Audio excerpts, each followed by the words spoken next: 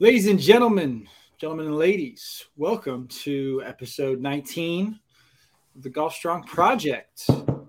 Here's our introduction. We have a special guest today who we will have introduce himself shortly because I certainly can't introduce him. It would do him no service. But the other guy, Tim Ravoto, I'll introduce because he's just whatever. We're here every week. Milk toast. But without further ado, we are joined this week by Mr. Drew Morgan. And I'm going to let him tell you what he does because I'll explain it and it'll be nothing. But we'll go from there. So, Drew, please tell the world who you are, what you do. Yeah. Well, thank you guys for having me on. So background is in sports psychology. I am a mental performance coach and I work with athletes on how to use their mind more effectively. So it's really all about elevating performance through what we know about the research in psychology and trying to use that to elevate ourselves to be better. So work a lot with golfers, kind of specialize in golfers. And that in a nutshell is what I do. Sweet. What's your athletic background, Drew? So grew up playing a lot of different sports. Baseball was my best. I played basketball in high school, baseball. Played a little bit. I was on the golf team. Didn't ever play per se, but I was on it. Really just was there for the hot dogs. But I was going to say hot girls for a second. Me too. I was like, around these parts, you were not finding them on the golf course. In high school. Yeah. Who needs to go to a volleyball tournament when you can just join the golf team? Yeah. So then I went on to play baseball in college. Suffered an injury the last game of my senior year in high school. It was already committed, went to a D3 school to play baseball. Never ended up actually playing because I was injured and I didn't freshman in college and, got into other things and just kind of got distracted. And then that was kind of the end of my, competitive athletic career. And now he competes in underwater firefighting on the weekends. Yeah. No, I mean, now, I'll still play some occasional pickup basketball and, play some competitive golf, with some friends, a few dollars on the line or something. But that's about it. It always reminds me, every time people talk about playing for money, I go immediately to The Last Dance when Jordan's in the airplane and they're talking about how he's in the back playing high dollar cards or whatever. And he goes to the front of the plane with, I think Steve Kerr or somebody. And they're like, dude, we're playing for 50 cents up here. He's like, it don't matter. I just want your money in my pocket. Yeah. I can't adopt that mentality in any of the current sports I play, specifically golf, because no one's money is coming into my pocket. Yeah. Well, when I say money, I'm talking maybe $1 a hole. So it ends up being okay, I owe you $3. That's my style too. I'm not. Yeah.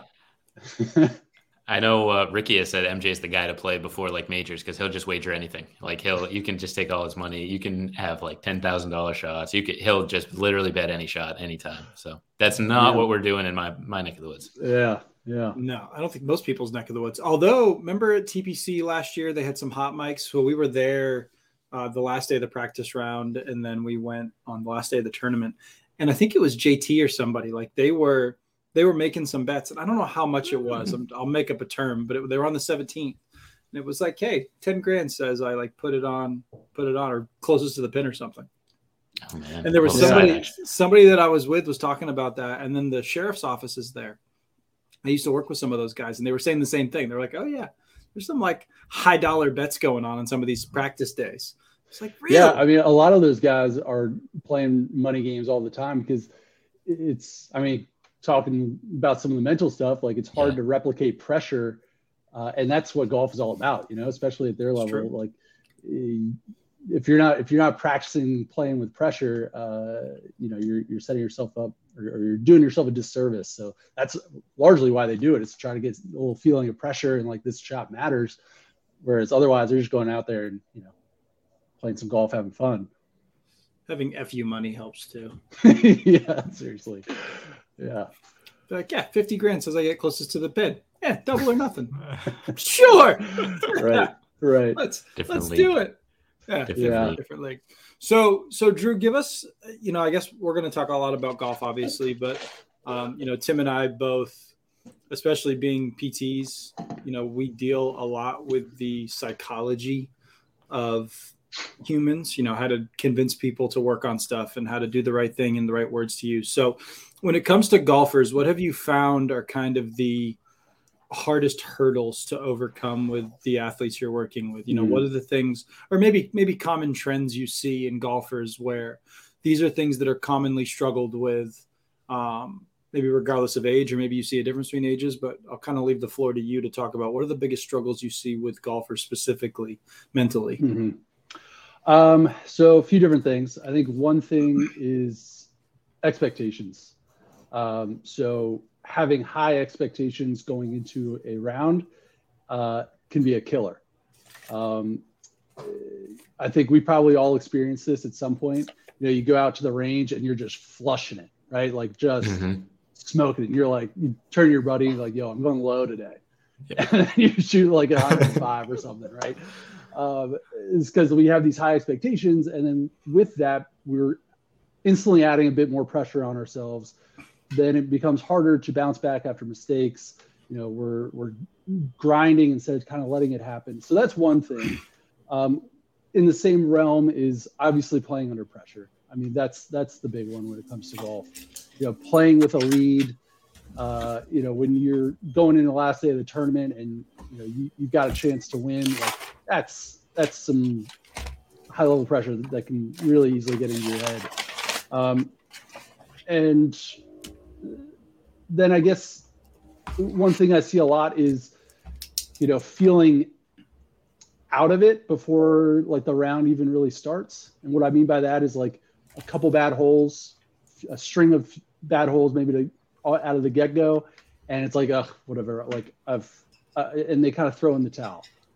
Now, sometimes that has really good effects and people stop trying so hard and then they end up playing really well. But a lot of the times it's just a complete lack of focus and motivation and they're just like kind of over it. And so that kind of comes back to this idea of resilience and, how do you bounce back after mistakes and kind of grind through some negative events. Those are three kind of right off the bat that come to mind. So I want to jump into that first one a little bit. So expectations. I've got a buddy who always, he's that guy who's like, hey guys, I'm shooting par today. Like I am doing it today. And then shoots 85 and you're like, well, sorry, you didn't do it. Almost. Yeah, right. Close. But on the 6th hole, we lost that hope. What should you go into your round thinking about? Like, should you have any expectations? Should you just kind of go out and take the day as it goes? Yeah. It's all about staying in the present. So it's okay to like go out there and think you're going to play well. Like that's confidence. That's great. But then not usually when that happens and we have expectations, we're so fixated on score. It's like, oh man, I just bogeyed that. Like I was just flushing it. Like what's going on?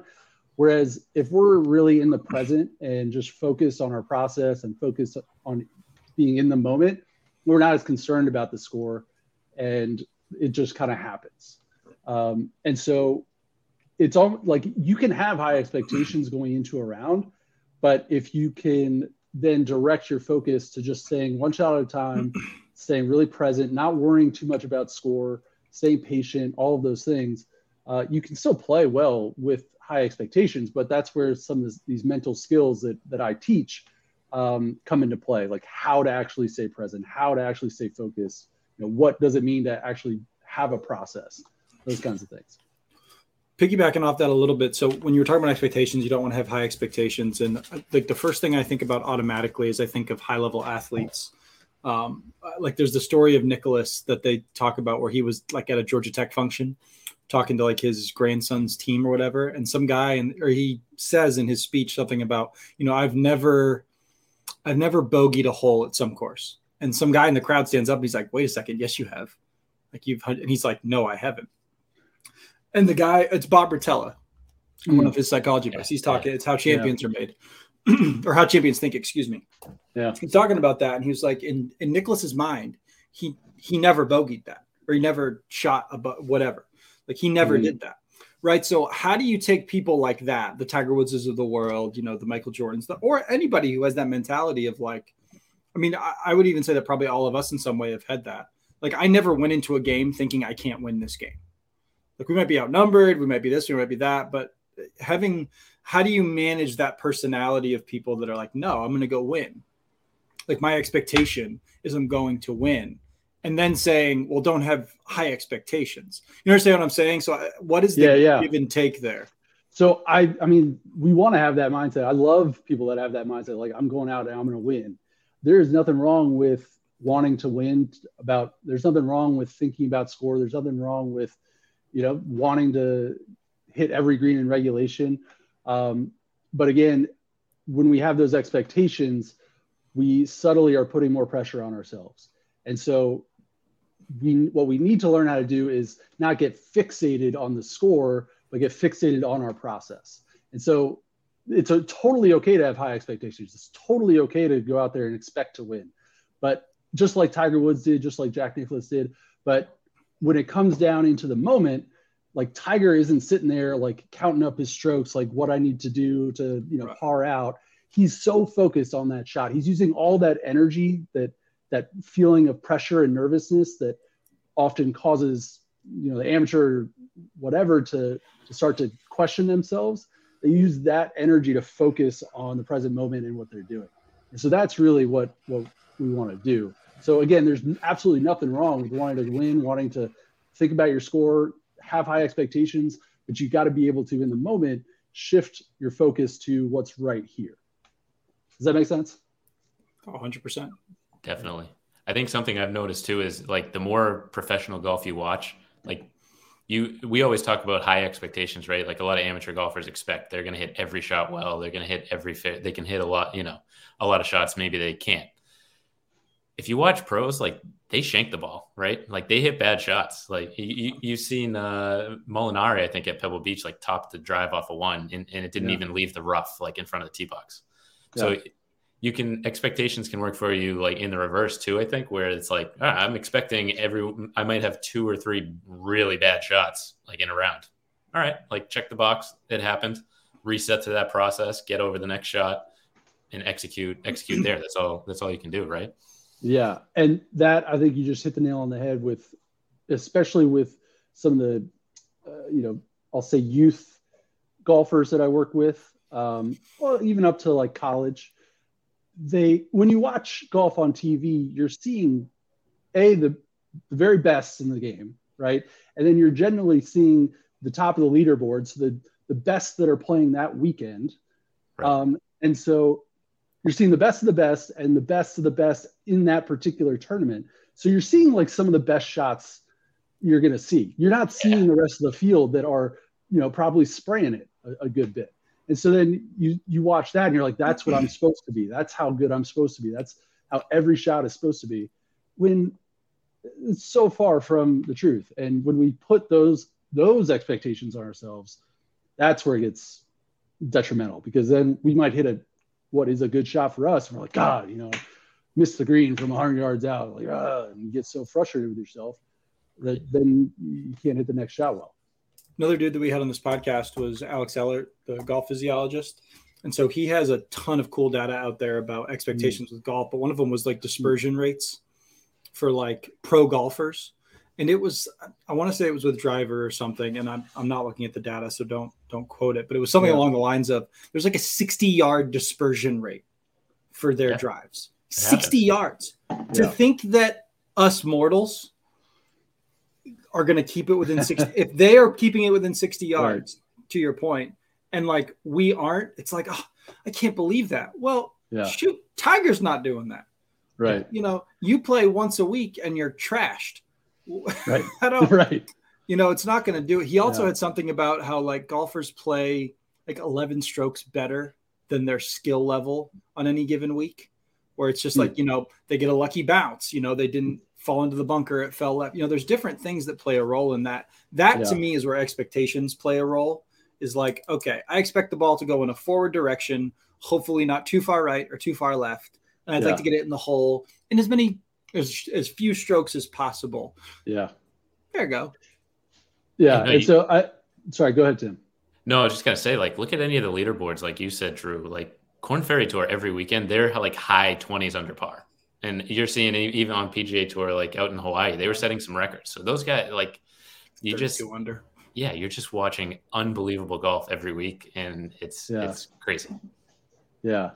And so, Jackson, to your point, I know Scott Fawcett, he has this decade system, and I think it's similar to what you just referenced in terms of looking at shot dispersion, and he's really heavy into the metrics and looking at the data, and he's come up with a system of how to kind of plan for that, which I think it does a really good job of helping golfers understand their expectations. And I had a second point to that, but I lost it just now. It's because your expectations were too high. God, Drew. I know, right? I know it was. So imagine if you had like fairly realistic expectations for yourself when you go out and play.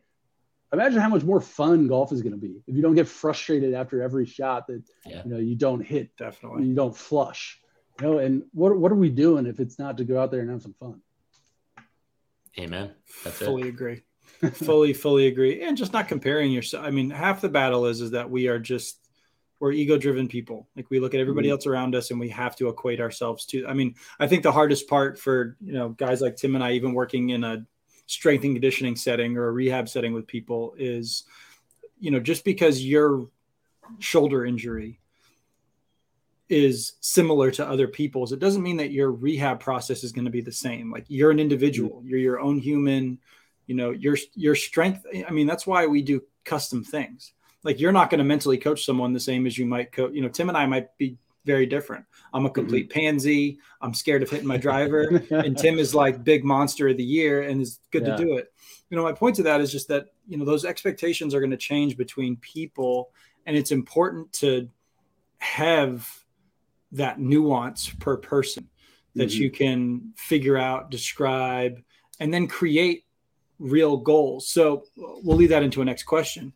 When you're goal setting with your golfers, right? You're like, hey, what do you think you need? What are some of the ways that you do that, or how do you go about, doing goal setting in your world? Obviously, we do it in ours, but from a mental perspective, how are you goal setting? What are you looking at? How are you teaching them about expectations, et cetera? Yeah. Well, the first thing you want to assess is, do you need to set goals? So what I mean by that is, usually goal setting is there as a motivational tool. And if the golfer is like super invested, super motivated, working out really hard, putting more goals is probably just going to add to the pressure that he's feeling or she is feeling. So that's the first thing, is like, do we actually need to set some goals? Then secondly, so I talk a lot about outcome goals and process goals. And so outcome goals being, the things that you can measure, wins and losses, greens and regulations, fairways hit, ranking, all that stuff. And that stuff is good for the motivation, right? Like, that's what's going to get you up in the morning doing your workouts. That's what's going to get you fired up and go play a practice round in the rain or whatever it is. So outcome goals, I think, are good for motivation.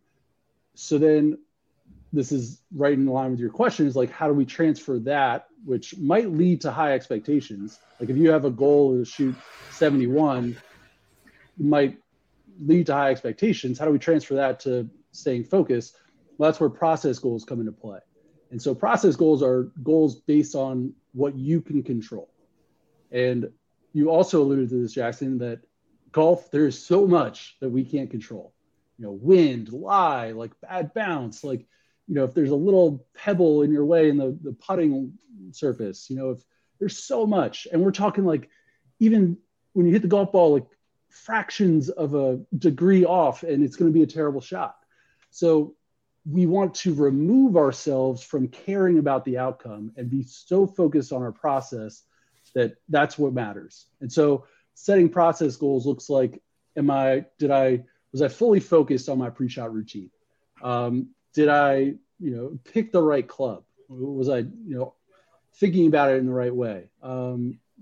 did I take a couple good deep breaths before I took the shot? So whatever it is you can control. And then success is not, did I go low? Success is, did I execute on my process goals that day?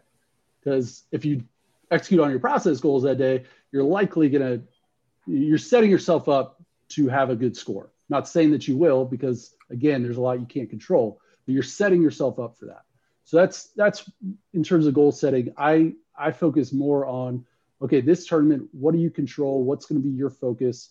Maybe it's a particular swing thought that's been working for you that you want to make sure you're doing every time. But that's how we kind of differentiate. Perfect. I mean, I like it. That's the way it is. Yeah. And those process goals, I know my swing coach always calls it the chaos. Like when you're out on the course, you're just in the chaos, right? You have all the stuff going on. I think those process goals are so key to just helping you manage the chaos, right? Mm-hmm. What you can and can't control. Yeah. Yeah. And, I would say another big part of the mental game in golf is managing negative thoughts. And when you have really solid process goals, it serves as like an anchor point you can always go back to. It's like, okay, we just chill out. Let me focus on my process goals. Like that's just kind of your anchor point. I feel like golf is also, I don't know, you can answer this question. I feel like it's almost behind in the psychology realm, because that was stuff that we were learning when I was in high school playing football, like when I was doing all those things. But then I feel like in the golf realm, like some of this seems like it's novel to people. Like, what do you mean? What's a process goal or what's that? And I'm just that's just a personal thought. That may not be true at all. But the way that I see some of those things, like that used to be, well, I can remember being in high school and we were just talking about, this is what you're doing. These are your reads, this or that, the other thing. But it was very rarely about like, how many touchdown passes can you throw? From my coaches to me anyways. Like, how many yards are you going to throw for this game? If you don't throw for this many yards, it's a wash or what have you. It was always like, okay, we're doing this play. All right, what do I do on this play? Mm-hmm. Right. It's just whatever my job, it's going to be a, 3-step drop. It's going to be a 5-step drop. I know I've got to read the, safety coming down and see if the corner bails. And if that happens, I do, it was so specific in that moment. And yet in golf, it almost feels like maybe that's thwarted a bit because everything is so singular, like single shot creates single outcome. There's not a lot of other factors taking your mind off of it. In my mind, like even in basketball, like when I'm shooting a shot, I'm not like, oh, I hope this goes in. I'm like, okay, the defender's cupping up on me. I've got to, you know what I'm saying? Like, I feel like because there's so many other stimuli in different sports, golf is so singular that you have to be able to like be okay in your own brain. Yeah. Well, first off, it sounds like you had some amazing coaches. I did have good. I had great coaches. I definitely didn't know about process goals in high school. Nope. But yeah, Maine, baby. Tim, what do you think? Did you have that experience that Jackson just described? No, definitely not. I'm a runner by trade, so I was always outcome. Like I'm trying to win this race. I'm trying to run X time. That's where I go. And I think golf provides you that immediate feedback that kind of can lead to that thinking, right? Because pretty soon after you hit the ball that you hit a bad shot. Whereas in a football game, you could have a couple bad drives, right? You could play 20 bad minutes and still, pull out the victory at the end. So I think it's tough. Yeah. Running is what events did you do? I was distance. So cross country, 5K, 10K. Yeah. Nice. I love working with endurance athletes because that is so mental, like how you deal with pain and so much stuff there. And I'm sure you guys be serial killers. Probably. It's true. I mean, there's no other way. It's like the same people that free solo. Yeah. Go watch The Alpinist. I just did. I've heard it's really good, actually. Oh. Yeah. If he wasn't as good as free solo. Oh, better. Yeah. Not even close. Yeah. Whoa. Yeah. This is dude really like a no name dude. But like again, would be a serial killer if he wasn't a climber. You got to be like 8,000 feet in the air with like a hand on like, and there's nothing below you, like a piece of ice, and you're just like, is it beautiful? That stuff is wild, right? Oh, it's crazy. Anyways, my TED talk is over on the Alpinist. I forgot where we were. You were mentioning endurance, working with endurance athletes. Oh yeah, no, it's just fascinating, like because that's a whole nother aspect, and I think there's probably some of that in football too, like so many people playing with injury. But I think, Jackson, what you were alluding to is the difference of like basketball, soccer, football. Like those are so fast sports, right? Like you're always kind of doing something. Sure, football, like you have some short breaks, but cross country running, golf, you got a lot of time to sit and think, right? Like it's just you and your mind. Whereas football, basketball, like you're running, like there's, like you said, there's a lot of stimuli going on. Tennis as well is another, like you got a lot of breaks. That's why baseball as well, like you got a lot of breaks, a lot of time to think. And so those sports are usually, at least right now, what are attracting a lot of mental coaches. There aren't actually a ton of mental coaches working in football. I mean, there are, but not like the MLB now has, each team has 1 to 3, maybe 5 mental coaches on their staff. Wow. To work with the whole organization, right? Like AAA, AA, all of that. Golfers at this point, like if you're not working with a mental coach, like pro golfers, if you're not working with a mental coach, like you're hugely missing out. And same is going to be true with tennis. I don't know so much about running, but I know like how you can deal with pain and how the conversations you're having in your head is going to directly relate to your times. Did you ever learn anything about like how to manage that? Yeah, I had a coach.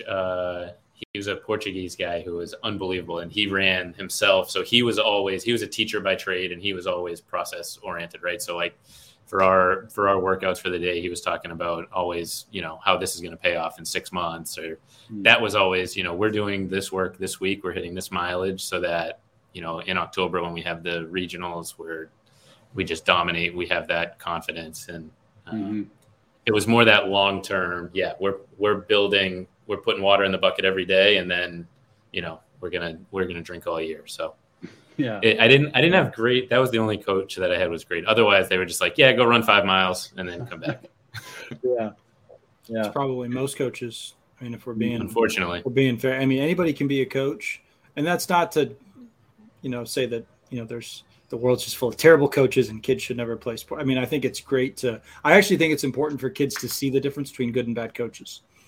Yeah. And the benefits that has you and, what you learn from them. Because I think that probably all sports, the same principles are going to overlay, even, football to tennis to running to, it's still going to be, are you disciplined? Are you showing up every day? If you don't show up to practice every day, you don't focus at practice every day, your results are going to speak for themselves. So you have to show up to do those things. And I feel like I was lucky enough to have really good coaches that were always pinning that into our heads. Obviously, thankfully, Tim and I are from the greatest sports area of the country. And we've had Bill Belichick, whose biggest thing is do your job. Yeah. And it's literally all process. Like he doesn't care about anything else. Like it's a process. Did you show up? Did you work hard? Like there'll be games that they lose. And he's just like, guess what? Our practices sucked this week. We weren't focused enough. We're on to Cincinnati. It's amazing. Yeah. And it can be, relating this all back to golf, though, it can be really hard to be process focused when you got a lot of time to think and you're like, I'm, 5 back from the leaderboard. Like I want to win. It can be really hard to stay focused on your process. Definitely. I'm curious, pro golfers, a lot of colleges have mental coaches. Do you have any experience or have you heard of like caddies working with mental coaches? Because I would imagine the caddy is an important role as far as the pro golfer goes. Yeah, that's a great question. I know that caddies will take like some classes on the mental side and learn up about it. I've never worked with a caddy. Well, actually, that's not true. I've worked with, I will have sessions with the golfer and their caddy. Okay. Which is really fun and interesting. So in that way, and I imagine I'm not the only one, but I don't know of any like specifically caddies. I'm sure they do work specifically with a mental coach. Yeah, I mean, they don't make a ton, so I imagine they don't have like the liquid budget for that like their player might have. But I would imagine that'd be beneficial having them both together, really work on that pre-shot process and that that whole side of things. Absolutely, and just to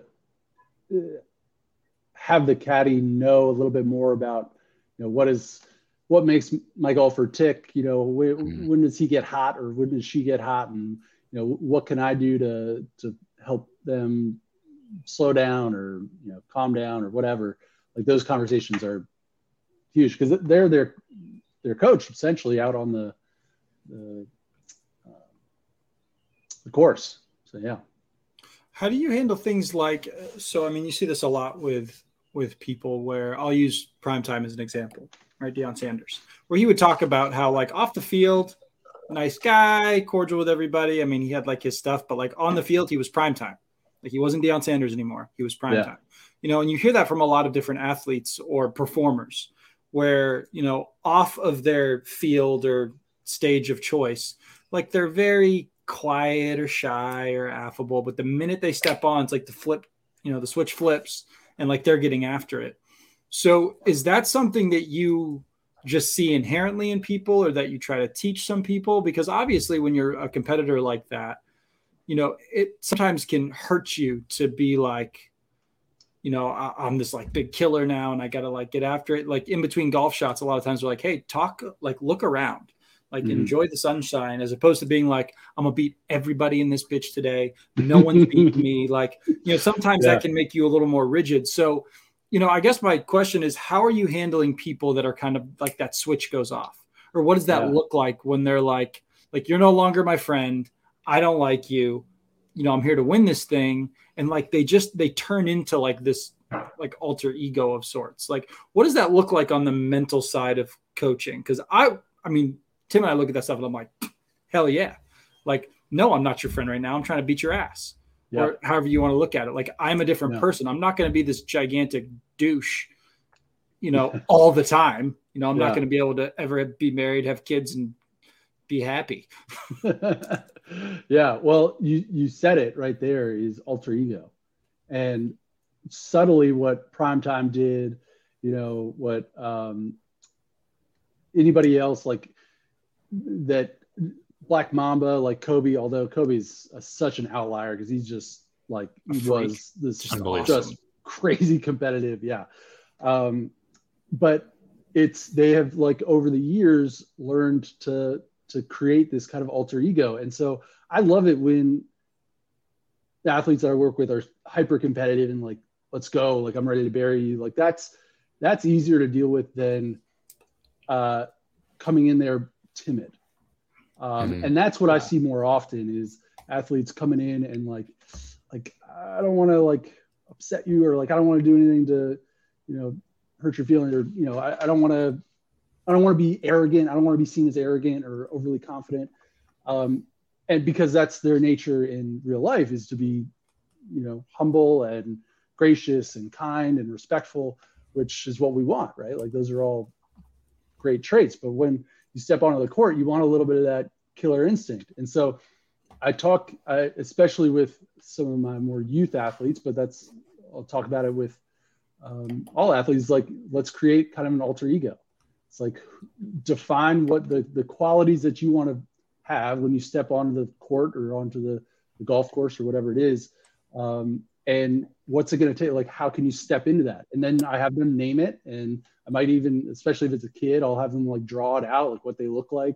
And so then it is kind of like, all right, I'm going to flip the switch. Like I'm turning on soccer mode, or I'm turning on basketball mode, or I'm activating my alter ego. And like you said, you see it in performers too. Like Beyonce, I think, is known to have Sasha Fierce or whatever. So it's a lot of high performers do that because they have to access a different part of them that is not as natural. Yeah. My favorite example is Mike Tyson. If you hear him talk now about like his fights 20 years ago, he's literally talking about a different human. It's crazy. Huh. There are rumors of like him being hypnotized when he was young and like different, maybe questionable practices, but it's amazing to hear him he almost has like 2 or 3 separate lives where he has like boxing Mike, champion Mike. Now he's more in like he was in kind of like a slow, lazy, just rest Mike where he like gained weight and stuff. Now he's kind of back onto the fierce Mike, but yoked right now. Oh yeah. I would not want to meet him on a back alley. No, but he'd probably walk up to you and be like, "Hey man." I'm sure he's a very nice guy. You want some weed? You want some weed? My restaurant's over here. I love that guy.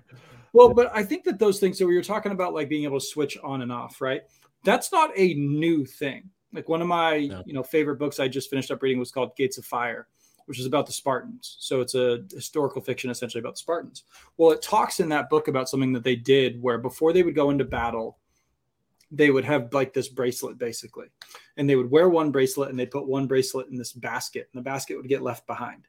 Right. And they were basically just 2 ends. So the bracelet that they put in was basically they are a father, they are a husband, they are a friend, they are kind, they are gentle, they are humble, etc. So they put that away. And then the end that they keep on their wrist is what they take in the battle. And that is the side that's like, I am my shield. I am my brother's keeper. Like I will stab, I will pillage. I am going to kill everybody here today. And I'm going to do it tactfully and brutally. And, it's not like, if you're holding on to that stuff, you can't be the killer that you have to be, so to speak. I can't be a good warrior if I'm trying to think about being a good husband right now, because they're although one is benefiting the other, they are separate entities. And I always thought that was such a cool example of like Spartans, and they would come back. And part of it was that if they got mangled, they could actually figure out who it was that got killed because they had their other bracelet in there so you could see it. But the cool thing that the book talks about is that they would come back from war. And they would basically have like a mini ceremony where they would like call out the names of people so they could come get their bracelets. And there'd be people that wouldn't. And like these Spartan soldiers who just like annihilated people tactfully, I mean, just vicious, would all break down crying. They'd be hugging each other. Like they would just like all of a sudden, all of that emotion kicks back into them, so to speak, as they grab that other end. But they were able at like a moment's notice to like separate. Like they could become the Spartans versus, I don't know, Leonidas, who was just a dad and a husband and a king. Like he didn't, they almost could identify separately with them, but it allowed them to be a indefatigable, undefeatable, for the most part, battling force. And I think that that's over time, we've morphed that now into sports because this is, instead of us killing each other for funsies, for the most part, like sports is like how we get into the arena. And I think that it's cool to kind of look at where we've come from and adapt it that way. Like that's the way I like to think of it now is like, okay, I can't be great here if I'm thinking about all of what it takes to be over there. Like, I'm getting into Stephen Pressfield, who actually wrote that book, talks about me and me incorporated. Like when I'm at home, I'm just me. But when I go to work, I'm me incorporated. I'm going to pimp the hell out of myself. Like, I'm awesome. I'm great. I can sell my company to anybody. But when I go home, I'm not that guy. Like, do you find that you explain it to people like that? Or is that like way off in left field? No, not at all. This is so my wife is a therapist, and she would call this parts work, because essentially we all have different parts of ourselves. And this is something in psychology now that, and especially in therapy, people are talking about, because there is a part of me that doubts myself, that, says you can't do that or don't do that. But then there's another part of me that says, you got it. Like, you're the man. Like, are you kidding me? Look at what you just did. So we have all these different parts of ourselves. I got family Drew, I got business Drew, I got da-da-da-da-da. And when you acknowledge that, and when you can recognize that, and you can lean into those different parts that you want to lean into and say nah to the parts that you don't want to lean into, that really, I think, can be really powerful. Instead of thinking like, I'm Drew, this is how I am, and it's just these emotions that are taking over. It's like, nah, this is a part of me, and I can choose to say, I'm good. Like that part of me, like you can go away. I'm going to be this part right now. You're still you. You're just you within how you want to show up. So yeah, you're spot on. And also what that does is some of the trouble that I have with athletes I work with is that their identity is sport. And that's what happened to me when I was younger. Like I was an athlete growing up. I identify as like the dumb jock, I didn't do great in school. I was the athlete, and then I got hurt and I couldn't play baseball anymore. I was like, I was lost, I was drinking a lot. Like I got suspended from my college. Like I was a mess because I didn't know that I had these different parts. It wasn't until later I got into college or I started getting a little bit more serious about academics. I was like, oh, wait, like there's a part of me that's actually kind of smart. And so when you realize that it's a much healthier sense of self and you're not so dependent on one thing, so that if you lose a basketball game, it's not the end of your world. It's like, okay, it's just a basketball game. Absolutely. I love that. I think that's important for especially most of our listeners are weekend warriors, right? And they live and die by how they play on the weekends. They show up to work, maybe pissed off because they played terrible all weekend. And, then that bleeds into their week where it's like, no, that's whatever that happened. That's in your golf life. Now we're back into family life or we're back into work life. We've got to go into, those different parts of ourselves and make sure we're optimizing where we're at right now. Yeah. Yeah. And then just to add on to that, once you realize those different parts, you could ask yourself, what quality do I need to bring in with that certain part? Like with golf, maybe you want to have a little bit more tenacity on the weekends. You want to have a little bit more competitive fire, like tap into that. Then when you get home afterwards, like with your wife or your kids, whatever, like you want to have a bit more empathy or generosity or caring, tap into that. So yeah, it's an interesting way of kind of thinking about ourselves, I think. Yeah, love it. There's a lot of reflection involved in that. I think if there's one thing that we lack, it's the ability to reflect.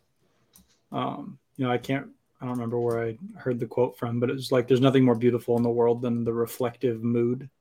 Mm-hmm. It's one of the things that we don't do a good job of. Like one of the things I'll talk with athletes about, or the clients I work with now, is at the end of a round, take a second and just write down how you thought you played, your thoughts, what you were thinking about, what you were doing. I mean, it's no different than like me. I journal every morning religiously, but a part of that is so I can put down things that are on my mind, write about them, reflect on them. But that also allows me to be like, hey, last weekend, I didn't have that tenacity that I was looking for. How did that feel? What was I doing in that moment? What did I do differently? And what can I do about that?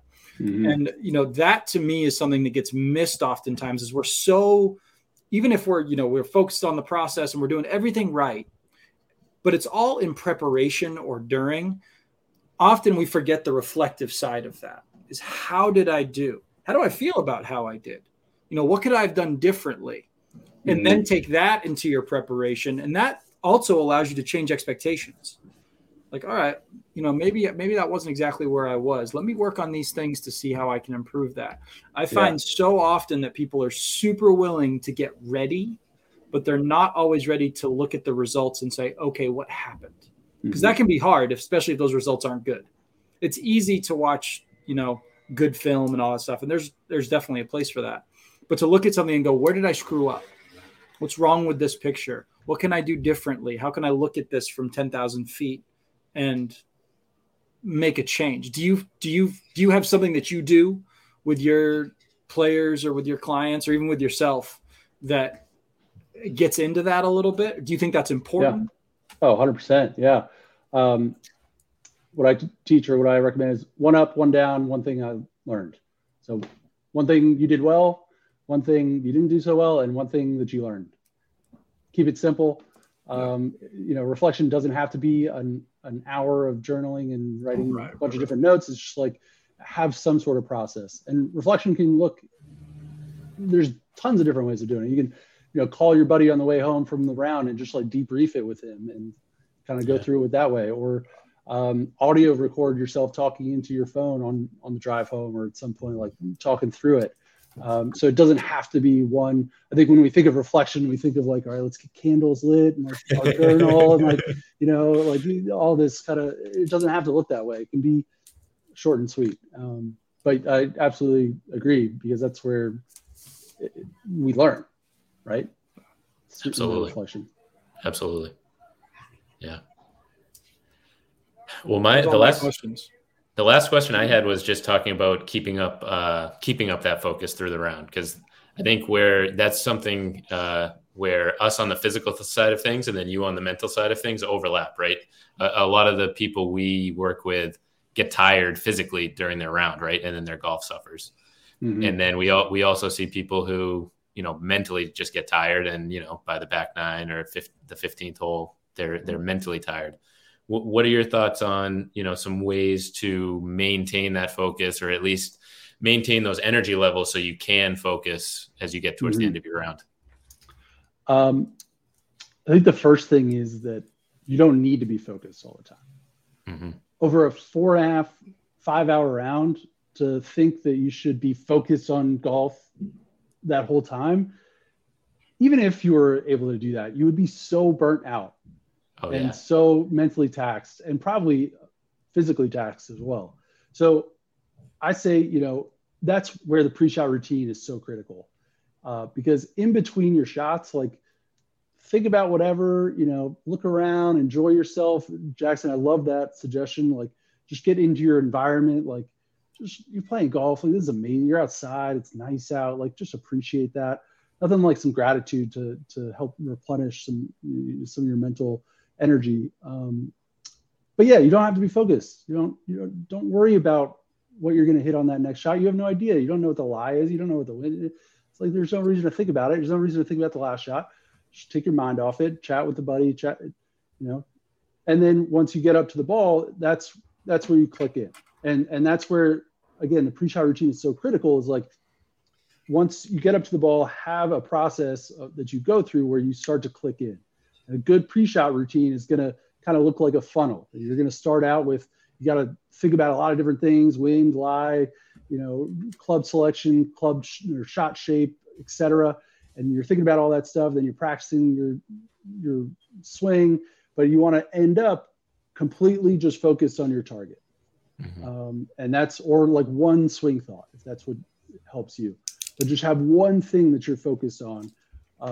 Otherwise, if you have a lot of stuff going on, as we know, that's never going to work out well.